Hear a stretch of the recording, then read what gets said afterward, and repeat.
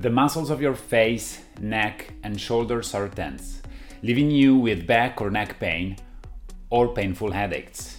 Your chest is tight, your heart is pounding, and maybe sometimes you experience insomnia, heartburn, stomachache, diarrhea, or frequent urination.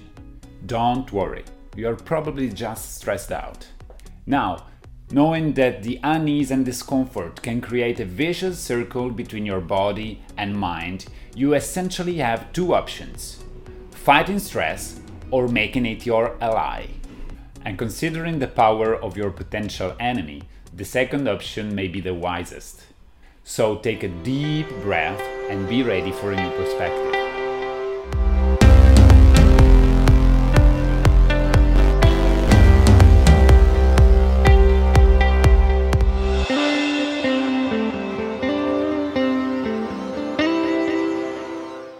Hi, I'm Davide Fiori, movement specialist, osteopath, and founder of Functional Vibes, and this is Vibes in Action. Let's start with a shocking statistic. According to the American Medical Association, 75% of all symptoms that doctor treats can be traced right back to excessive stress. And the picture is even more frightening if we consider that several scientific studies proven connections between stress and life-threatening diseases like diabetes, depression, heart attack, Alzheimer, and even cancer.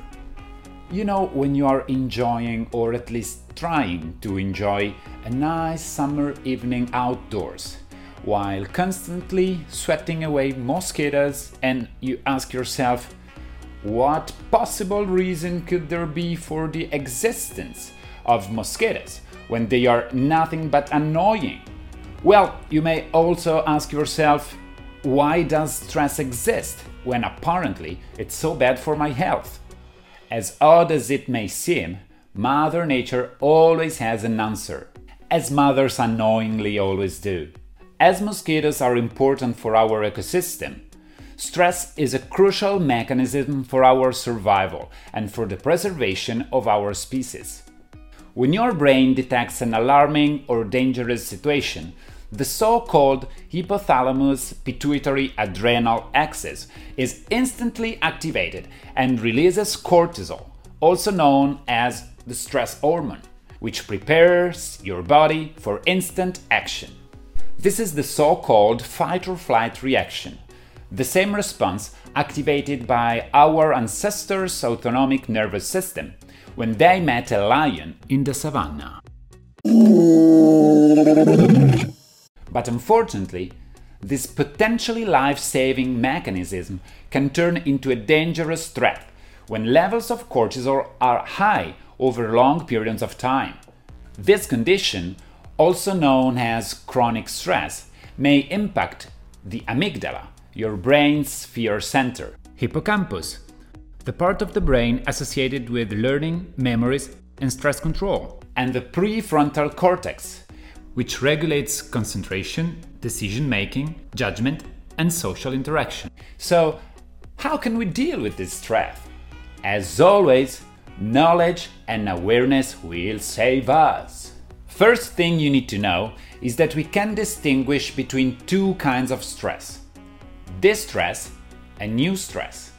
We can define distress as the bad one, when a person is unable to completely adapt to stressors and shows maladaptive behavior, and eustress as the good one, when the stressors is perceived as a positive element that motivates people and prepares them to act. When an individual identifies a situation as stressful, they immediately label it as distress or eustress. Most times, it happens subconsciously. But it turns out that mindset is a significant factor in determining distress versus eustress. In fact, optimistic people and those with high self-esteem have more chances of experiencing eustress and show positive response to stressors. In other words, it means that if you find the way to change your mindset towards stress, you can literally change the effects it has on your body. Sounds great, right? After having spent our entire lives trying to get rid of stress, there is now scientific evidence demonstrating that we should actually welcome it as a means of preserving our health. It's simply a question of looking at stress from another perspective.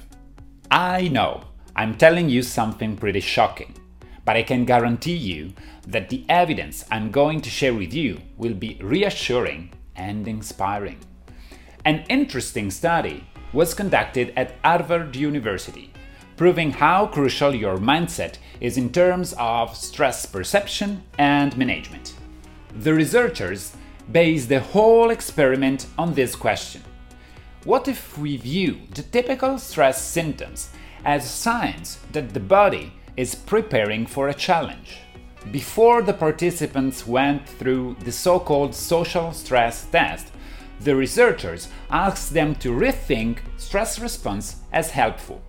The increased heart rate and the breathing going faster were no longer seen as a problem, but as a physiological reaction to prepare them for action and to get more oxygen to their brain.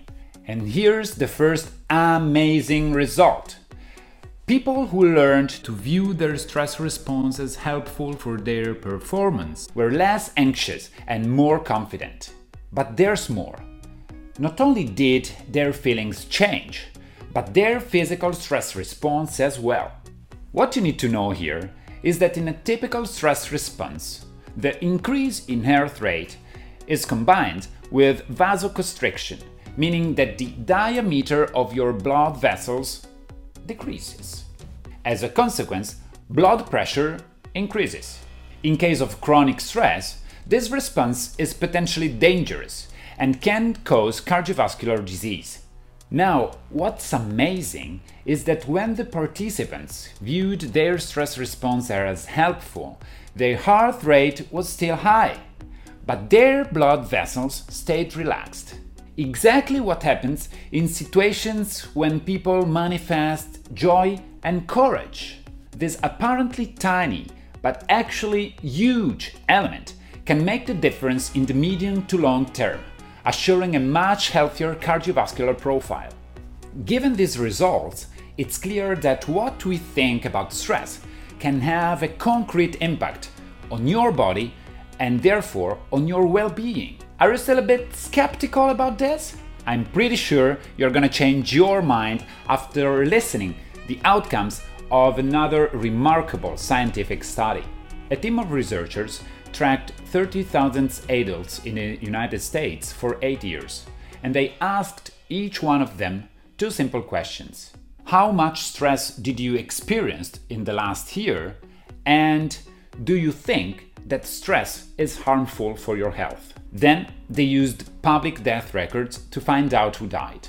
The first result of this study was honestly pretty frightening. People who experienced high levels of stress in the previous year had a 43% increased risk of dying. But what's really interesting is that this was only true for people who answered yes to the second question and believed that stress was harmful for their health. People who experienced a lot of stress but believed it was not a threat for their health were not more likely to die. Actually, they had the lowest risk of dying of anyone in the study, including people who were less stressed in principle. You are astonished, right? I know. I felt exactly the same when I discovered this data. And I still haven't shared with you a very important detail.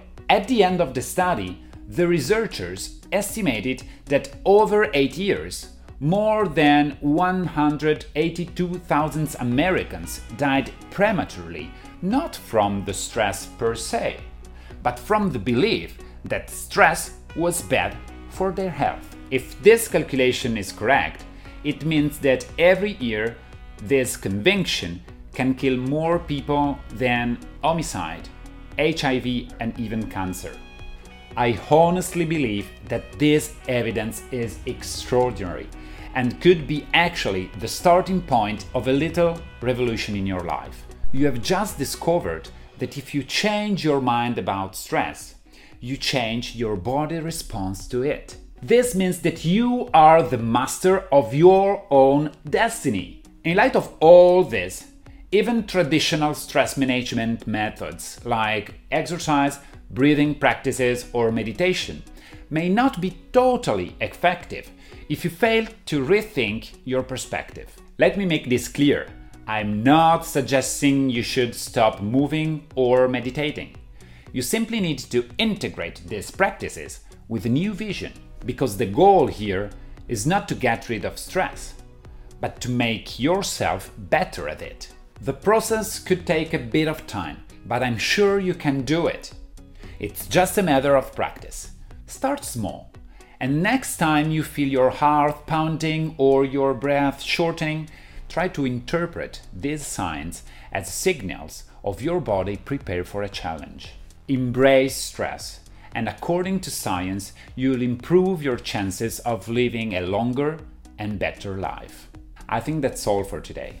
And as usual, feel free to ask questions or suggest new self-care topics for the next episodes. If you want to support this podcast, please put a like on the YouTube video and share it on your social media.